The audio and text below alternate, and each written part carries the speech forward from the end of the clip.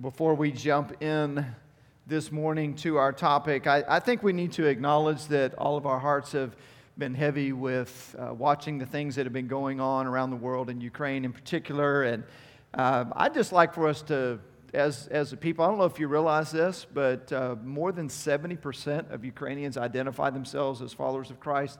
And so there are a lot of believers there, a lot of churches right now that are struggling to figure out what to do and kind of how to progress. So I just wonder if we could maybe start by lifting up a prayer for the people there, as well as other countries involved and leaders involved in making decisions and all that. And then we'll jump into our topic for today. But let's pray together.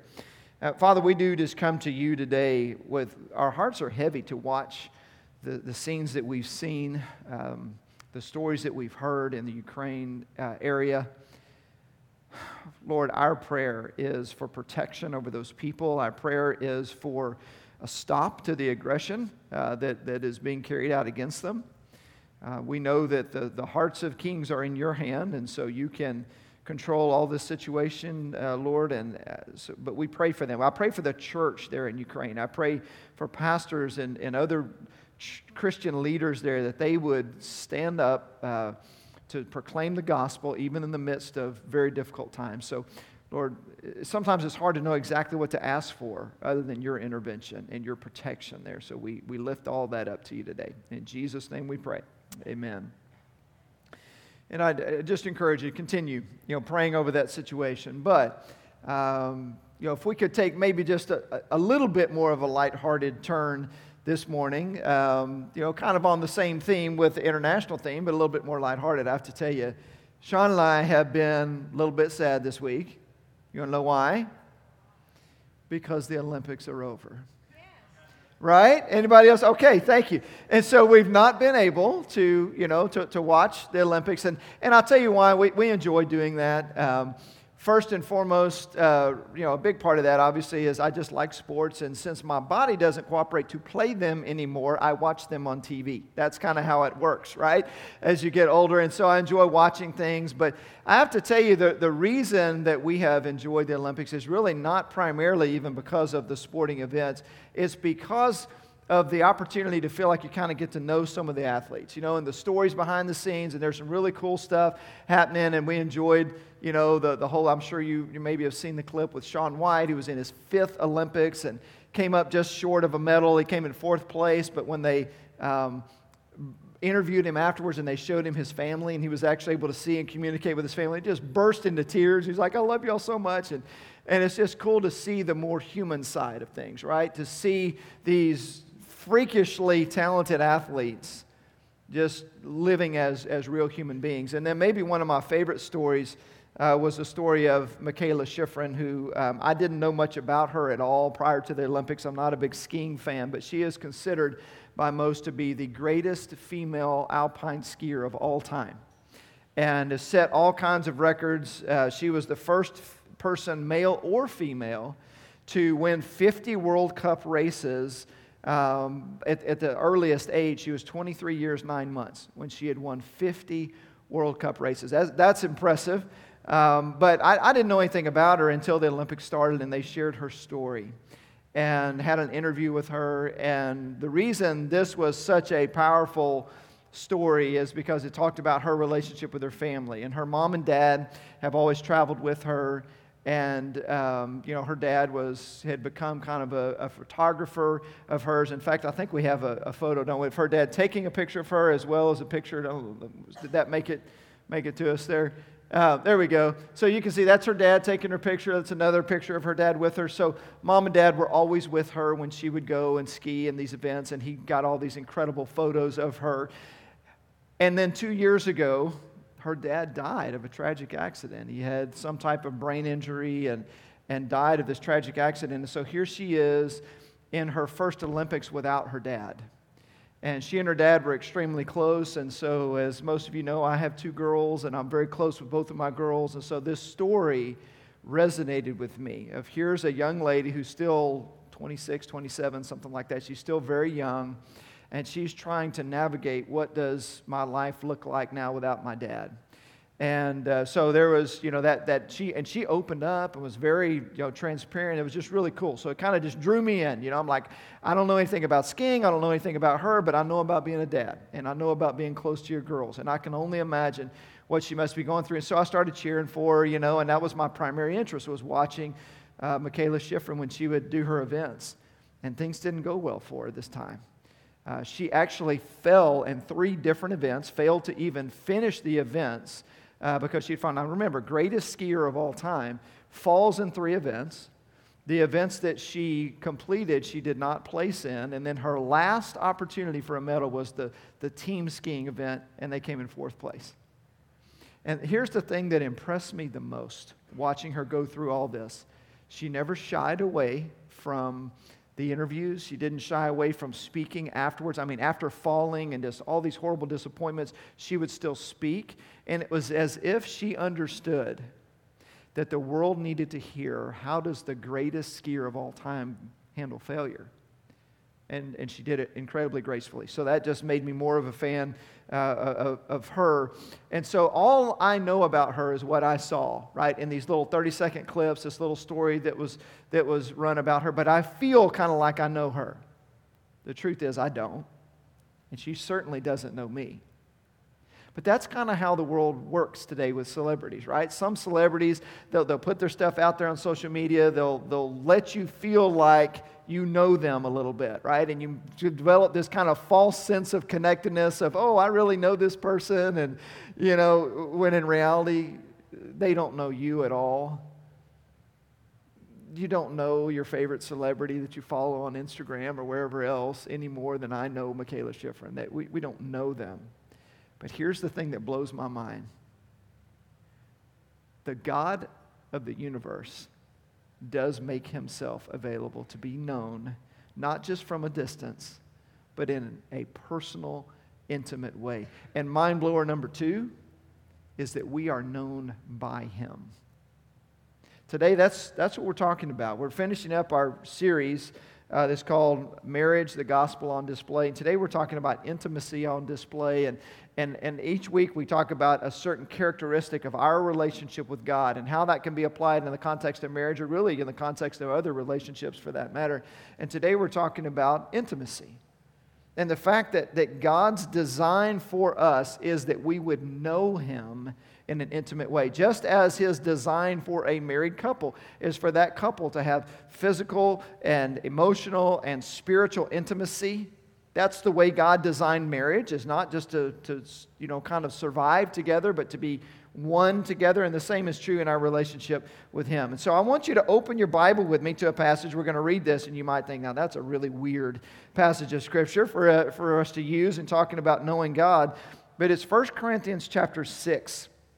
And I'll read it here in just a minute, verse 15 through 17. But let me give you just a little background that'll make it, hopefully help it make a little more sense. The city of Corinth was the home to the temple of Aphrodite. And you may remember that Aphrodite was the Greek goddess of beauty and love and fertility. And so in this temple, they had a really demented form of, and I use quotes, worship. And that was that they had temple prostitutes. And so these men would come into this city, it was a port city, and they would pay to have sex with a temple prostitute as a form of worship. And that money is what funded the temple. That's how they did their thing there. And so it's helpful for us to at least have that background in our minds and understanding, because what we're going to read here is he talks about one uniting himself with a prostitute and all. Just keep in mind the whole temple of Aphrodite and what took place there. That'll maybe give us a little context, okay? Verse 15. Do you not know that your bodies are members of Christ himself? Shall I then take the members of Christ and unite them with a prostitute? Never. Do you not know that he who unites himself with a prostitute is one with her in body? For it is said, the two will become one flesh. But whoever is united with the Lord is one with him in spirit. Now, there's a lot packed into these few verses here, but really, here's the main point, is that he talks about uniting with, in this case, a prostitute, is the same type of connection. The same word is used to talk about uniting with the Lord. And so that same type of closeness and intimacy that a husband and wife would experience in a marriage is the same level of intimacy and closeness that we are to experience with God. Now that word there, unite, means to glue or to stick together. And that's an interesting word, and it explains a lot about the way God designed things, because when there is a physical intimacy in a relationship, that glues those two people together. And of course, in the context of marriage, that's a very good thing, because it helps to bring more closeness and unity among that couple. But it also can become a very dangerous thing, because it's also true of couples that are not in a marriage relationship. If they choose to engage in physical intimacy, there is a gluing or a uniting that takes place there. And that's why, one of the reasons why this is so dangerous. And there are a lot of different reasons we could talk about, a lot of different things that paths we could go down. But that's one primary reason why God says to reserve physical intimacy for marriage. Because if you choose not to, then there's going to be a connection that happens at a much deeper level. There's going to be a gluing together that is unhealthy outside of a marriage relationship. Because here's what happens when a couple has been glued together that way, when they've been physically intimate with one another. When they separate, it's ripping something apart that was never intended to be ripped apart. And it causes incredible pain. Now, anytime a couple that cares deeply about one another goes through a separation, it's going to be painful, right? I'm sure everybody has been through something at some time or another where there's been some type of a breakup of some type of romantic relationship. And that is painful. It's always painful. But it's infinitely harder when there's been physical intimacy, because there's a gluing together there that just wasn't intended in that relationship.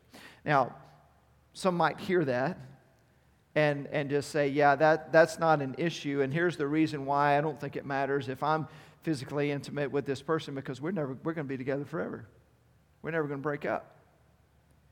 And it's possible that might be true, although not likely, I might add, statistically speaking. But even if it is,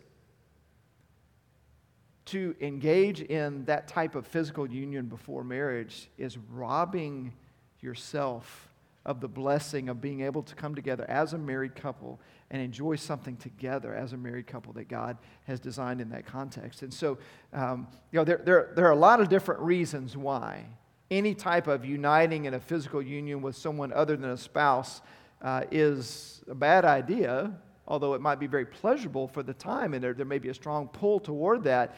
It's a bad idea for a lot of reasons.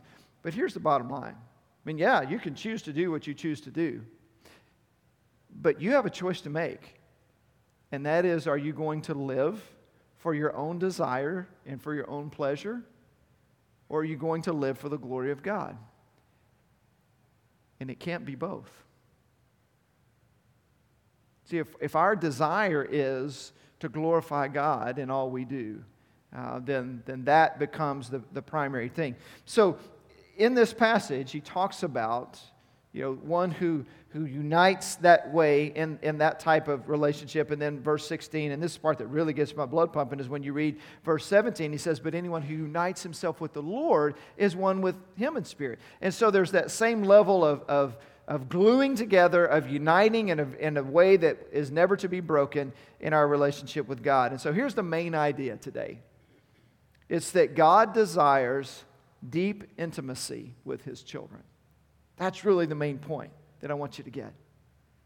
God desires deep intimacy with us as his children. And the fact that he uses the same word to talk about uniting with a woman here and the same word to talk about uniting with God, that's not intended to be crude or suggestive in any way. It's simply saying, let me take an illustration of an earthly, something that you can relate to, and let's apply it in our relationship with God, which he does in a lot of different areas, in a lot of different ways. And so let's take the one thing that is the most intimate thing that we can imagine from an earthly standpoint, and let's say that's how we are to relate to God. So the best model of this, where we see unbroken, this fellowship and intimacy with God is Genesis 2 before the fall happened, right? You look at Adam and Eve and their relationship with God, and then they chose to disobey. They rebelled, they eat the forbidden fruit, and what happens after they eat the forbidden fruit? You remember what Adam and Eve did? The first thing it says that they did was they sewed together a covering from fig leaves because they realized they were naked. And they were ashamed of that. So they covered up and they hid. Do you remember when it says God came as He always did to just walk with them? It says in the cool of the day. And when God showed up as He always did, which isn't that mind-blowing, by the way, you have your afternoon walk with God. But that's what they were able to experience. And He calls out to them and He says, "Where are you?" Which is kind of funny, right? As if God didn't already know where they were. But he was giving them an opportunity here to kind of come forward and to stop hiding. But the thing that they did was that they covered up and they hid. And that's really, as we talk about developing deep intimacy with God, that's really the one action step that I want us to focus on today, is that we refuse to cover up and hide. See, when sin enters into the equation, our tendency is to cover up and hide. Just like Adam and Eve did, they covered up and they hid from God. We've learned how to cover things up. We become masters of projecting a certain image to people around us, whether that's through social media or the conversations that we have. In fact, maybe I should change that. Rather than saying we're masters of that, maybe what we should say is we become slaves to projecting a certain image to those around us. You know, we just feel like we have to control how people view us, and so what do? We cover things up that aren't going to look good, and we hide. We do exactly the same thing that Adam and Eve did. Genesis 3, verse 12, after God comes to them, He says, "Where are you?" And He says, you know, we were afraid and so we hid. And then God asks them the question, "Did you eat of the forbidden fruit?" And then listen to the response in Genesis 3:12. So again, God's asking a question that He surely knows the answer to. There's no doubt about that. He knows that they've eaten of the forbidden fruit. But He asks the question of Adam to give him an opportunity to come forward, right? To stop hiding, to stop trying to cover up. And this was his response. Genesis 3:12, the man said, "The woman you put here with me, she gave me some fruit from the tree, and I ate it." Now that, my friends, is not stepping out of hiding. That is deflecting, and that is shifting blame. And do you hear who he's blaming for the fact that he ate the fruit? The first person he blames is Eve, and the second person he blames is God Himself. He says, "The woman you put here." Wow, that's bold, right? And it's crazy how demented our thinking gets when we start trying to cover up and hide. And so I can read that and get real critical real quickly with Adam until I realize I do exactly the same thing. When I do something wrong, when there's a mistake that I make, when there's some type of sin in my life, I can give you 1,000 reasons why it's not my fault. And I can rationalize it away and explain it away. I've gotten really good at that. And most of us have. But here's what I've learned. If I really want to walk in intimacy with God, and I do, then I have to acknowledge my sinfulness. I have to stop covering up and hiding and just bring it out into the open. Because let me read to you what happens when we do bring it out into the open. 1 John 8, or chapter 1, verses 8 and 9 says, "If we claim to be without sin, we deceive ourselves and the truth is not in us. If we confess our sins, He is faithful and just and will forgive us our sins and purify us from all unrighteousness." See, confession means not only that we acknowledge our sinfulness, but it means that we are putting our trust in God that He will forgive us. We're confessing, but we're confessing with a belief that then we receive the forgiveness of God. And it's interesting because this is the way we begin a relationship with God in the first place, right? Before we can come into a relationship with God, we have to come to a point of confession or acknowledging our own sinfulness. That I am a sinful person just like you are. And my sin, your sin, separates us from a holy God. The only hope we have is that God would offer forgiveness, which He does, thankfully. And that forgiveness came through Christ. It came through God Himself becoming a human being, taking on human flesh, and then ultimately dying in our place to pay the penalty for my sin and for your sin. That's why Jesus died. He became a substitute for us. He became the sacrifice in terms of the Old Testament, the once for all sacrifice for our sins. And so through the blood of Christ that was shed for us, we don't have to die. That can cover our sinfulness if we will confess. If we will acknowledge our sinfulness and acknowledge the fact that we are doomed on our own. There is no hope of us making things right with God, but Jesus has done all the work. Now, our part is to respond in faith.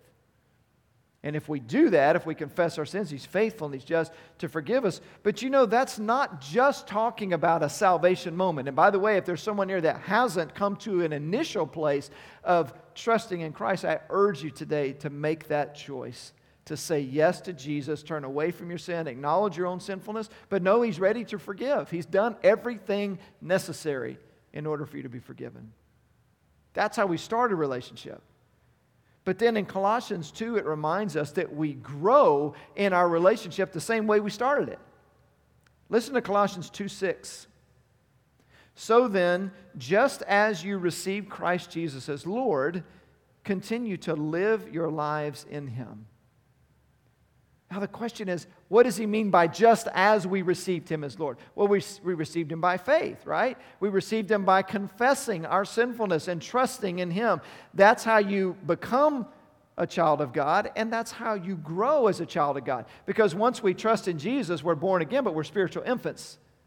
And now it's time for us to grow up. And we grow up not by doing things. And see, I think we sometimes have this mindset. It's like, I trust Christ, and by faith I'm saved, but then I've got to do all the work. I've got to do this and this and this and this. And yeah, there are things that we need to do, but that should all be an overflow of our faith. That should all be an outworking of the Holy Spirit in us, that we have a desire to do those things. So we grow the same way we come to faith in Christ in the first place. And I would remind you that being a follower of Jesus is an all-in deal. It's not a little bit, halfway here or there. He gave everything. So it only makes sense that we would go all out. We would go all in for our all in all. We give Him everything. And we trust Him completely. So here's a good way for us to know. Am I making God the highest priority in my life? And I would even say without even a close second. One of the ways that we can tell that is to ask ourselves this question: am I being completely transparent with God? Because I'm telling you, that's a good indicator of our intimacy. If we're not covering up and hiding from God, that's a good indication that there is a deep level of trust and intimacy that has been formed in our relationship with God. I mean, it kind of works the same way in human relationships, doesn't it? That when we stop hiding and we expose ourselves in some respect, then there is intimacy that comes from that. I mean, we've been able to see that being apart for the last month or so.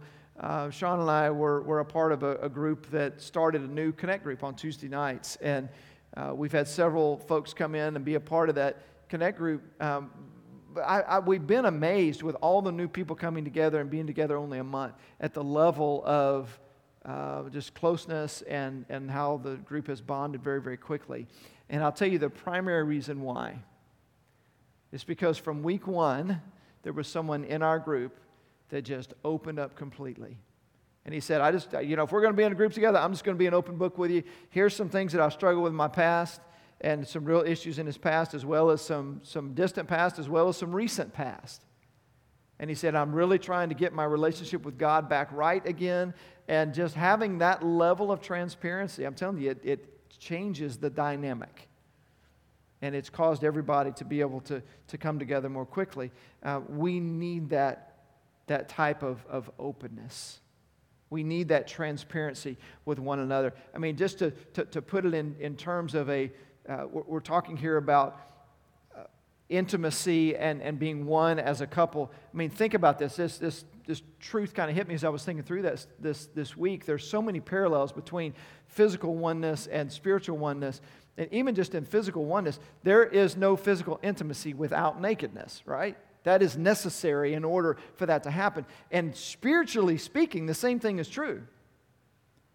There's no real intimacy with God without nakedness, without us being willing to stop hiding behind things. And I don't mean that in an appropriate way in any respect, but even in relationships with other people in a figurative sense, to be able to just kind of bear everything before one another and to be honest with one another, that's what allows intimacy to happen. And so it's scary, and it may not be easy, but it's so very important.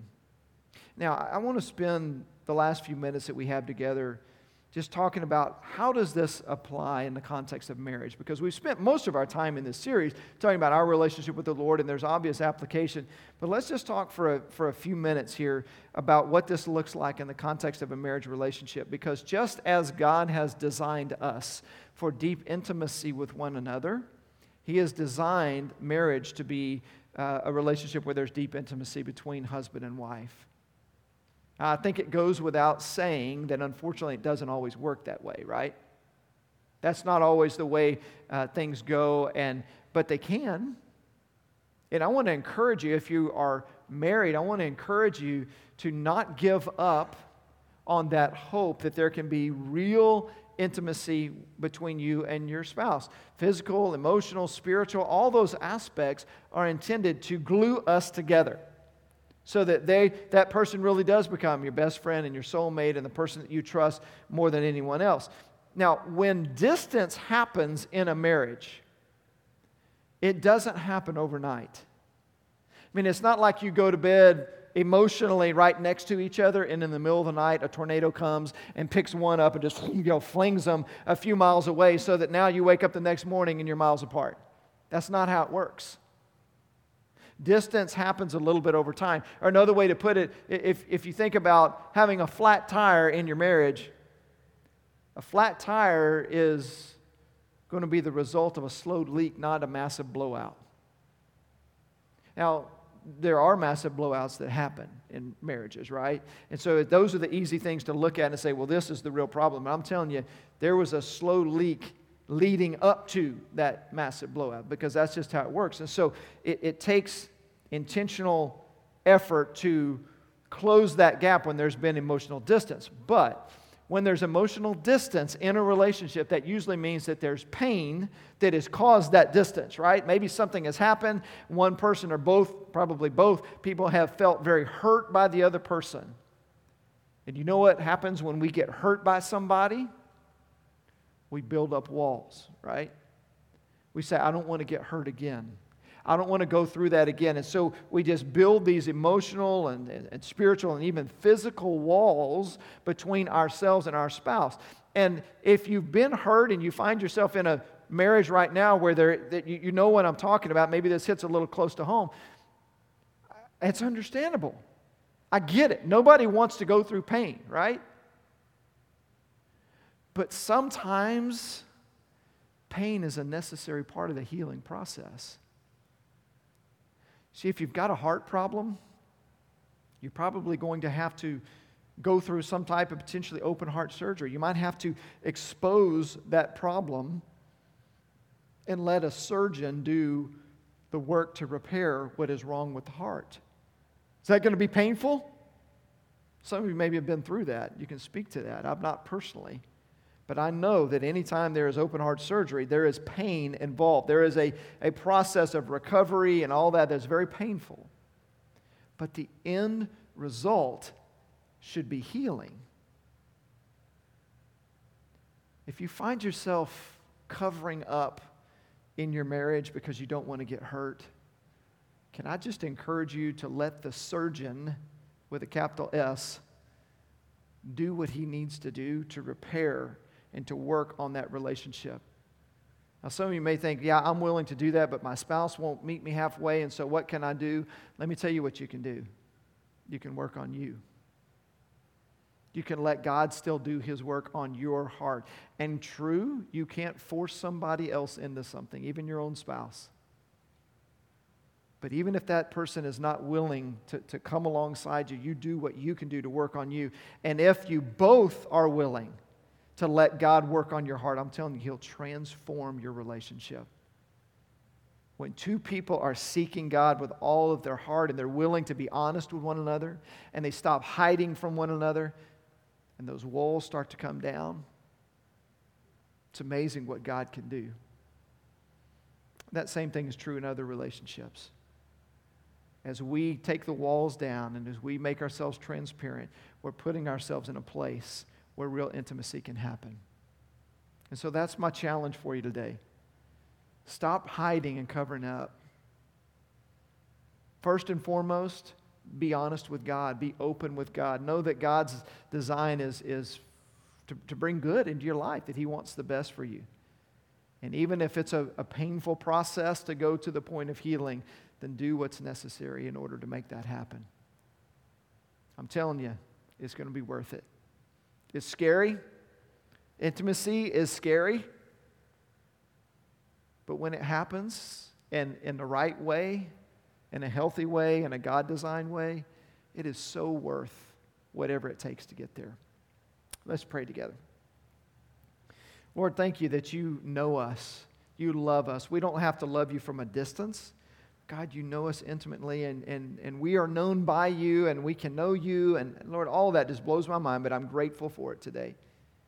And I pray that that's true of our relationships. And I pray specifically that it's true of marriages. Because, Lord, I know a lot of marriages, they stick together, but there's no intimacy. And so my prayer is that there would be oneness that would come as a result of you working on hearts. And we ask all this in Jesus' name. Amen.